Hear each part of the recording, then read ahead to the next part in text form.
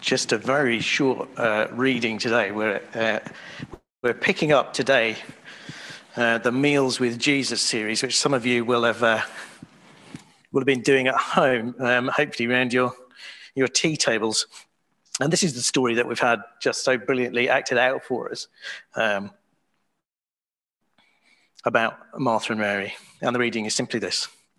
As Jesus and his disciples were on their way, he came to a village where a woman named Martha opened her home to him. She had a sister called Mary, who sat at the Lord's feet listening to what he said. But Martha was distracted by all the preparation that had to be made. She came to him and asked, "Lord, don't you care that my sister has left me to do all the work by myself? Tell her to help me." "Martha, Martha," the Lord answered, "you are worried and upset about many things, but few things are needed, or indeed only one. Mary has chosen what is better, and it will not be taken away from her." Let's pray, and then we'll have a little look at that.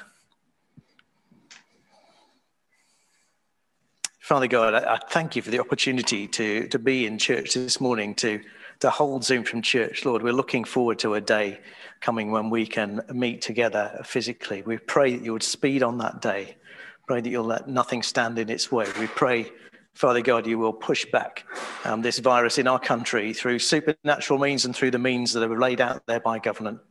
Lord, that you'll allow us to come back together and meet as a church family and to meet our own families. Lord, we're longing for that day.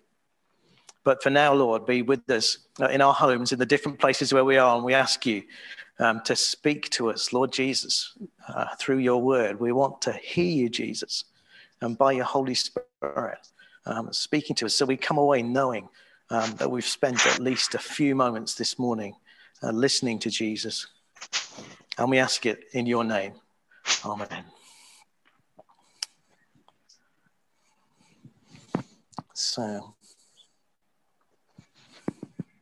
challenge this morning is going to be getting the technology to work, but I think we're on our way. Are we good, Bill?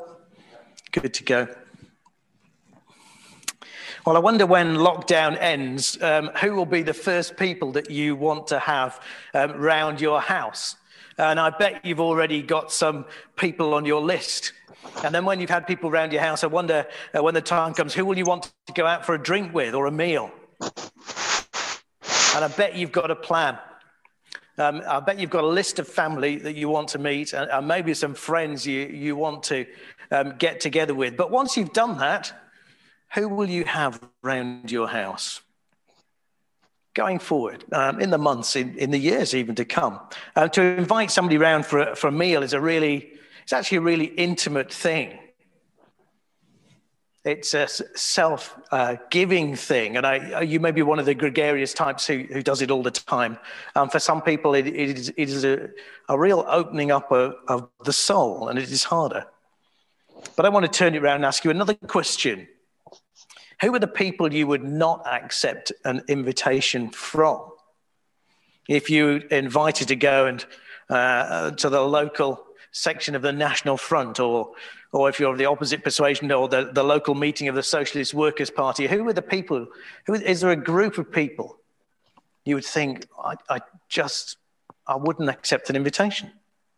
It would make me feel uncomfortable, or it would just seem inappropriate. So in this short series, we're going to watch Jesus sharing meals with some interesting characters. And I want us to ask ourselves some honest questions. Who does Jesus say he has come to rescue? Who does Jesus say he has come to rescue? And I want you to ask the question, is that me? Is that me? Am I in one of these categories? Where am I in this story? I want us to ask another question. Do my family, do we as a church offer a Jesus-like welcome to the people that Jesus welcomes? It's a very practical question, and one that our design group have been challenged to look at. We've been looking at, in the background, we'll tell you a little bit at a church meeting coming up. We've been looking at what are the possibilities for the buildings. But it's thrown up some bigger questions about how do we use our site? How can we use our site to offer a Jesus-like welcome to the people Jesus welcomes? And I would ask you to bear that in mind and hold on to that thought as we look at the people Jesus welcomes and the way he welcomes them. But first off, a little bit of catch up. I want us to catch up with some of the stories we've not seen. And the first person in the series that Jesus ate with was Levi. He was a tax collector, so he was a Jew collaborating with the Roman overlords and making a fast buck for himself on the side. That made him a deeply, deeply unpopular figure, a hated figure even. He's like a Nazi collaborator in occupied France during World War II. He really is somebody of that kind of status. Jesus calls him, says, come up and follow me. And Levi got up and he left everything and he followed Jesus. Does that remind you of anything? Does that remind you of anything looking back into the covenant series? Does it remind you of the start of a covenant relationship? Abraham, the Lord said to Abraham, I want you to get up and go where I lead you to go. And then later on, the people of Israel under Moses, they got up and went and they followed the pillar of cloud and the pillar of fire out of Egypt. And so like them, Levi gets up, leaves everything and follows Jesus. He then throws a great banquet, a collaborators convention, so that he can have all his friends round, but also he can introduce them to Jesus. And Jesus attends. That's the amazing thing. He is happy to be the guest of honor. Could you imagine that in World War II France? And the Pharisees, the nice church folk, they complain. Why does Jesus eat with undesirables? And Jesus answered them like this: it's not the healthy who need a doctor, but those who are ill. I have not come to call the righteous, but sinners to repentance. I've not come to call the righteous, but sinners to repentance. And we know that this is the start of a covenant relationship because Levi is Matthew, the apostle, and the gospel writer. So that's Levi. If you've been doing the series, you'll remember him. Here's another guy you'll remember. But if you haven't, we met a Pharisee called Simon. He invites Jesus to dinner, but it's gate-crashed by an unnamed woman. And she wept so much that her tears were sufficient to wash Jesus' feet with. He was reclining at the table. He wasn't sitting on a chair. So she wiped his feet with her hair. And then she poured perfume on them. She's come prepared for this. She's brought an expensive bottle of perfume to bring as an offering, an honoring to Jesus. And when the Pharisee, Luke 7 tells us, when the Pharisee who had invited him saw this, he said to himself, if this man were a prophet, he would know who's touching him and what kind of woman she is, and that she's a sinner. This woman has a reputation. We don't know what that reputation is, but we can guess. It's most likely to do with sex and relationships. And can I just ask, it struck me as I was writing, do you have a reputation? Do you have a reputation for a certain kind of behavior? That's quite scary, isn't it? I guess if you do, you might actually be the last person to realize.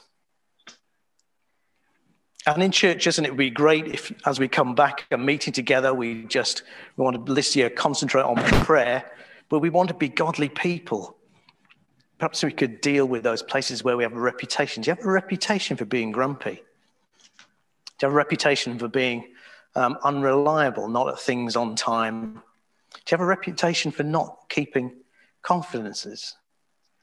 Do you have a reputation for not keeping sex within marriage where it should be? Now, love in the church covers a multitude of sins, but it would be better if we didn't have to. I have good news. If that's you, I have good news and bad for you. which we'll come to in a minute. But I want to just ask another thing. Do you come prepared for costly worship? It just strikes me that this woman, she comes, and she comes with a vastly expensive jar of perfume. Do you come prepared on a Sunday morning, or whenever it might be, for costly worship? What does it cost you? I think Zoom's been amazing, hasn't it? And I do thank you for keeping coming to Zoom, and that we've been a committed body of people worshiping together on Zoom. But it's really easy, isn't it, to roll out of bed and come in your pajamas at the last moment, eating your breakfast, and nobody sees. I wonder, how could you be more like this woman? In a sense, you're ready to bring your costly worship to Jesus. Could you spend a few moments listening to worship on your own so your heart is in the right place? Could you spend a little bit of time in the Bible? Could you have your quiet time ahead? Just some thoughts. But in this story, Jesus has an accounting lesson for Simon.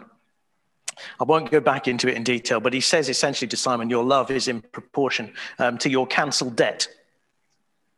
The love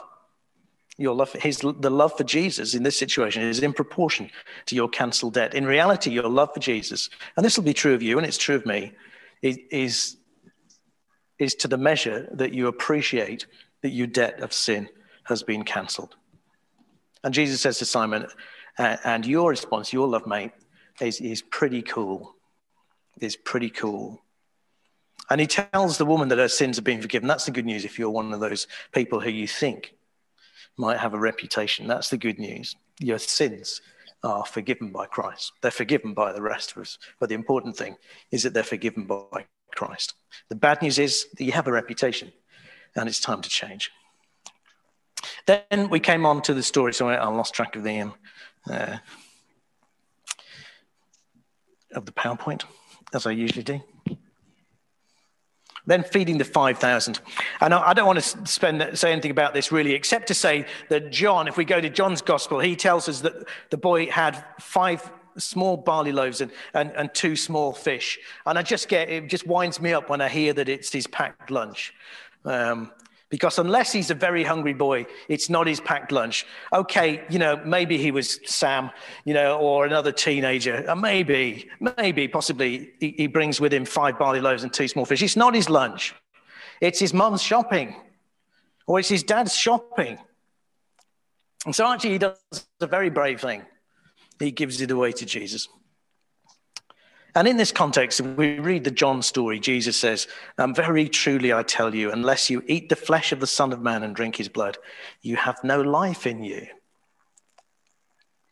And actually, in this miracle, in this meal with Jesus, bread and wine will become the symbols of this new covenant. Bread and wine, very simple things, and a simple meal becomes our opportunity to sit down with Jesus and eat with him and have communion with him. So it's interesting, isn't it? The covenant echoes in those 3 stories. Are you in a covenant relationship with Jesus? Are you going to get up and follow, leaving everything behind, relegating everything else behind your relationship with Jesus? Put Jesus front and center and put everything second? Will you come and find assurance that you're a forgiven sinner, like the lady with the bad reputation? Will you come and commune with Jesus by making Sundays a priority, and when we get the chance, meeting together and taking communion together? We'll do that on Good Friday. Which brings us to today's passage, and we'll do all this without taking too long. Okay, Jesus comes to Martha's house, and she opens her home. We notice it's Martha's house. It's not Mary's house. And Mary, with others, sits at Jesus' feet. So I like this picture. See, the chance is that Jesus is acting like a rabbi, or they're treating him like a rabbi. And there are a bunch of people probably sitting around Jesus' feet. So they're probably not even these two people standing like there is in this picture. They're probably all sitting around Jesus' feet and listening. That was the traditional posture for learning from someone wise. Now, Mary is accepted by Jesus into that circle of teaching, which in itself was unusual. It's noticeable that Jesus accepts her. And Mary, we read, is distracted. And that literally means she's pulled away.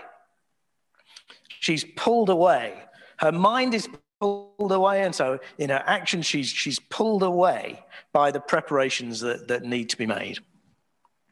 And she asks, essentially, she asks Jesus, tell Mary to come and help out here.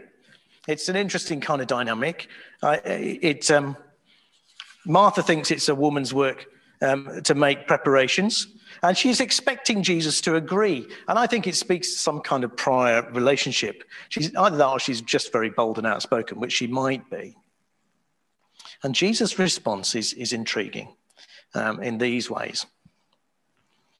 Martha, Martha, he says, you're worried and upset about many things. You are worried and upset about many things.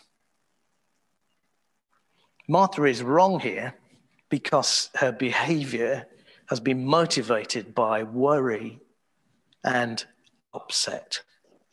She's a worrier. See, we're tempted to hold up Martha as an example of sacrificial service. We even call the Martha teams who come and do sacrificial service in here.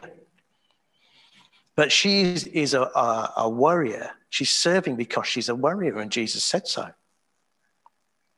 And he says Mary has chosen what is better. And there's a kind of implied rebuke here, which is sort of mind your own spiritual business.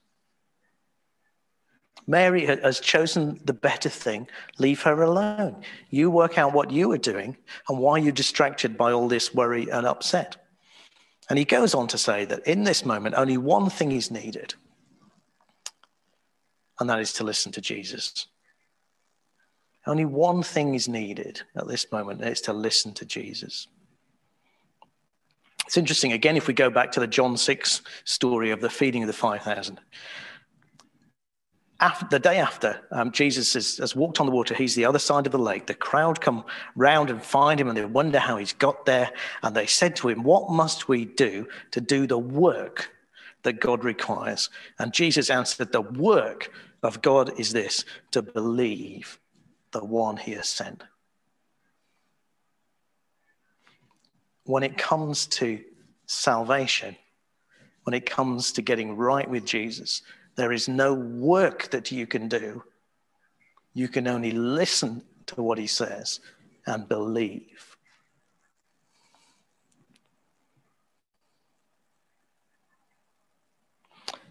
And so Mary shows that she wants to be, or she already is in, a covenant relationship with the Lord through Jesus because she wants to hear what he has to say. She's ready to be justified by grace through faith.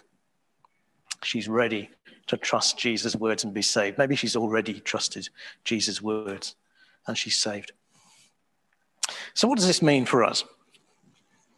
I want to think just very briefly about work so we don't get the wrong impression. I think understanding the Gospels is not always as straightforward as it seems. I don't want you to take an account from Levi and Mary that you don't need to do any work. Most of the gospel accounts are within the last 3 years of Jesus' ministry. This is crisis time. This is the moment for an all-out response to Jesus. And so what Jesus asks of people in that time is not necessarily precisely the same of what Jesus asked by his Spirit to his church in this moment in time. Though don't use that as an excuse. Don't go away from this and say, Nick told us we don't need to do what they did in the Gospels. That's not what I'm saying. Just saying you need to check it out and take it forward. See what the rest of the New Testament says. So let's take an example. Levi gives up his occupation and to go away and follow Jesus. And we get the impression from that point in time that he's not working, and that's probably true.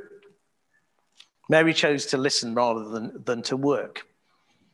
We might think that we just kind of, at this point in time, we get up and we follow Jesus and we don't need to work. And that's not what the New Testament is saying. Interesting little exchange that Paul has with the church in Thessalonica.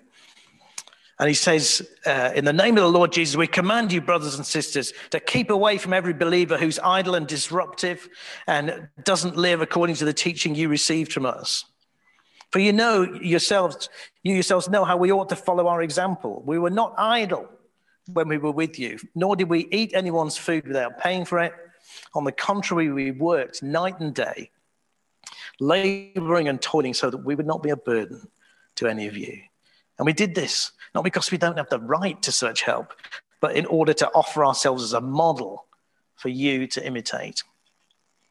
For even when we were with you, we gave you this rule: the one who is unwilling to work shall not eat. Work is a good thing, and idleness is not. Paul expects the Thessalonians to work for their living, not sit around waiting. Some of them, I think, are sitting around and waiting because they think the second coming is going to come, in the next few weeks or months, and they stop working. And the end result is that they sponge off others. You do find people around churches like that. They just become idle and effectively sponge off other people. I can't think of anybody in Staines Cong, but it does happen. Paul chooses a kind of employment that makes him available for God's work. It's interesting. Paul is a tent maker so that he can follow Jesus wherever Jesus leads. He's chosen an easily transferable form of employment so that he can always put a roof over his head. But his occupation is clearly secondary to his mission in life. And this is the message of Levi. This is the message from Paul. Could you lay down your work if Jesus called you to do so? If he called you and said, look, I want you to do this for me, X for me, and it means instead of your job, you did some stacking shelves, or you did something which didn't take so much time. The question is, are you working in a way that allows you to serve the kingdom, serve Jesus, serve his church? Or are you serving church in a way that allows you to just carry on your job and your nice life? That's the challenge for us, and it is a challenge there about work. But the main lesson for today is simply this: listening to Jesus, isn't it? Jesus comes speaking words of salvation, life or death rescue. So the words Jesus speaks have eternal consequences, and this is something of the most seriousness. These words have consequences for you that stretch way beyond your death into a never-ending world. How you will live through the rest of eternity depends on your response to these words of Jesus today. So there has to come a point where you listen to this good news that Jesus says, look, you cannot be right with God. I will earn the obedience. I will pay the price. You trust in me. There has to come a point where you listen to this good news, where you listen to this over all other voices and priorities in your life. Otherwise, you risk going to eternal punishment for the sake of not paying attention. That's really scary. Will you go to eternal pain for the sake of just not paying attention when you had the chance? So put aside any thought that you can earn your way into the Lord's favor. I think there's a kind of picture here as well, isn't there? That Martha wants to be right with Jesus by working, and Mary is listening, and Mary is doing the right thing. So put aside any thought that you can earn your way into the Lord's favor. You can't. Leave everything and follow. What Levi gets right is that he doesn't know that there will be a second chance here. What Mary gets right, I guess, is that she doesn't know whether there will be a second chance. So in terms of salvation, in terms of being right with God through Christ, you may not get a second chance. And I ask you to do something about it. I ask you to believe Jesus and to believe him today and to say, yes, I make you Lord. And I'm going to put everything secondary to that. So in the parable of the sower, Jesus talks about seed sown among thorns. Do you remember that story? Seed sown on the path, and it ends up in 4 different places, and one of the places is among thorns.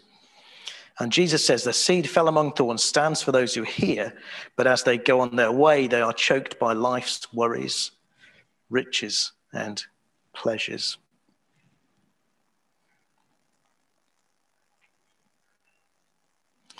What's choking your response to the Lord?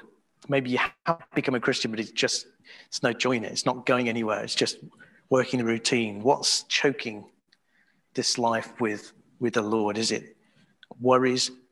Is it riches? Or is it pleasure?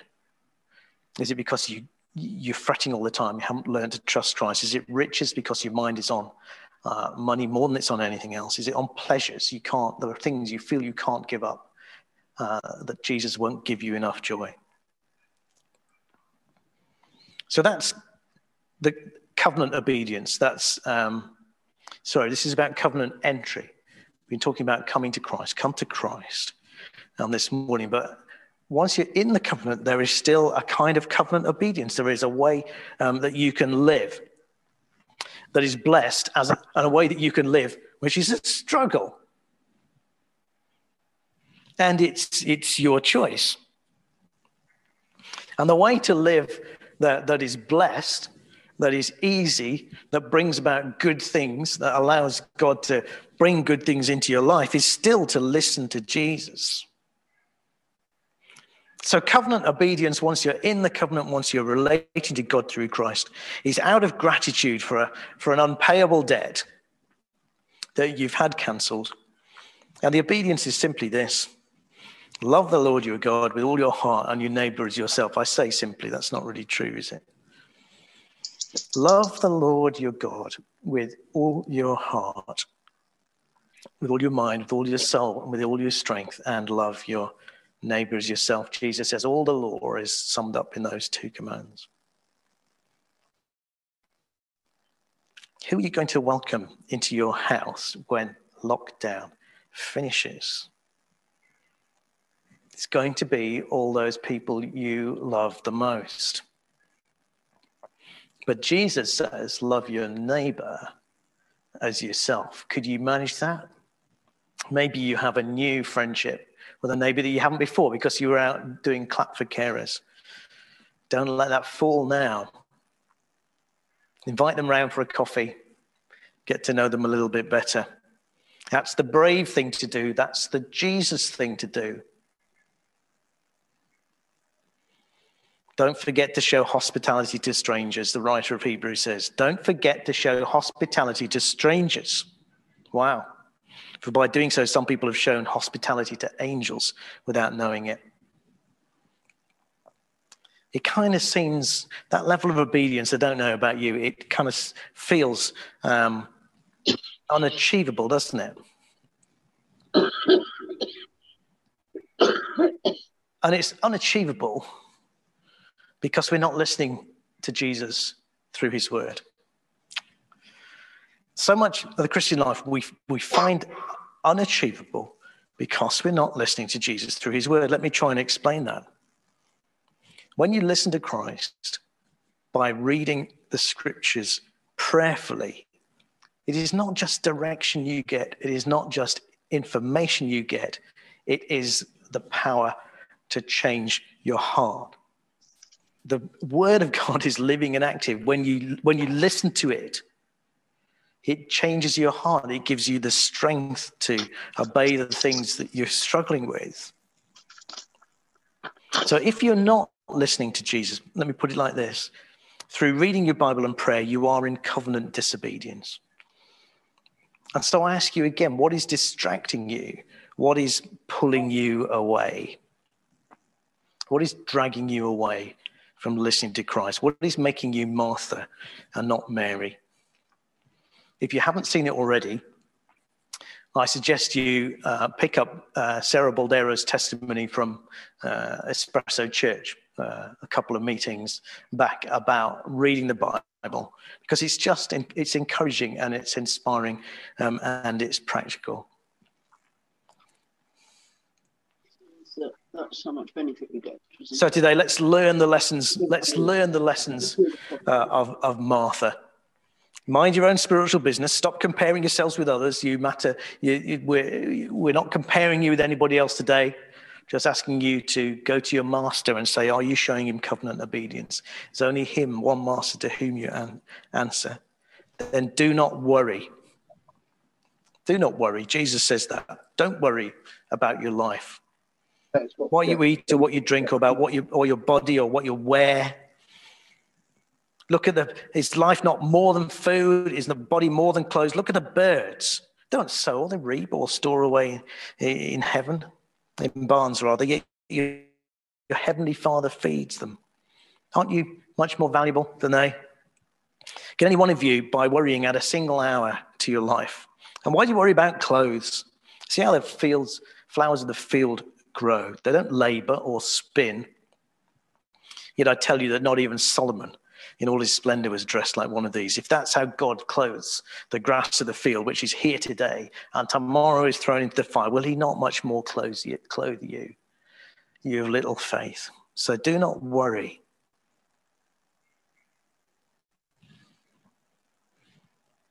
And Jesus says this, and we'll finish with this, but seek first his kingdom and his righteousness, and all these things will be given to you as well. Therefore, don't worry about tomorrow, for tomorrow will worry about itself. Each day has enough trouble of its own. Let's pray.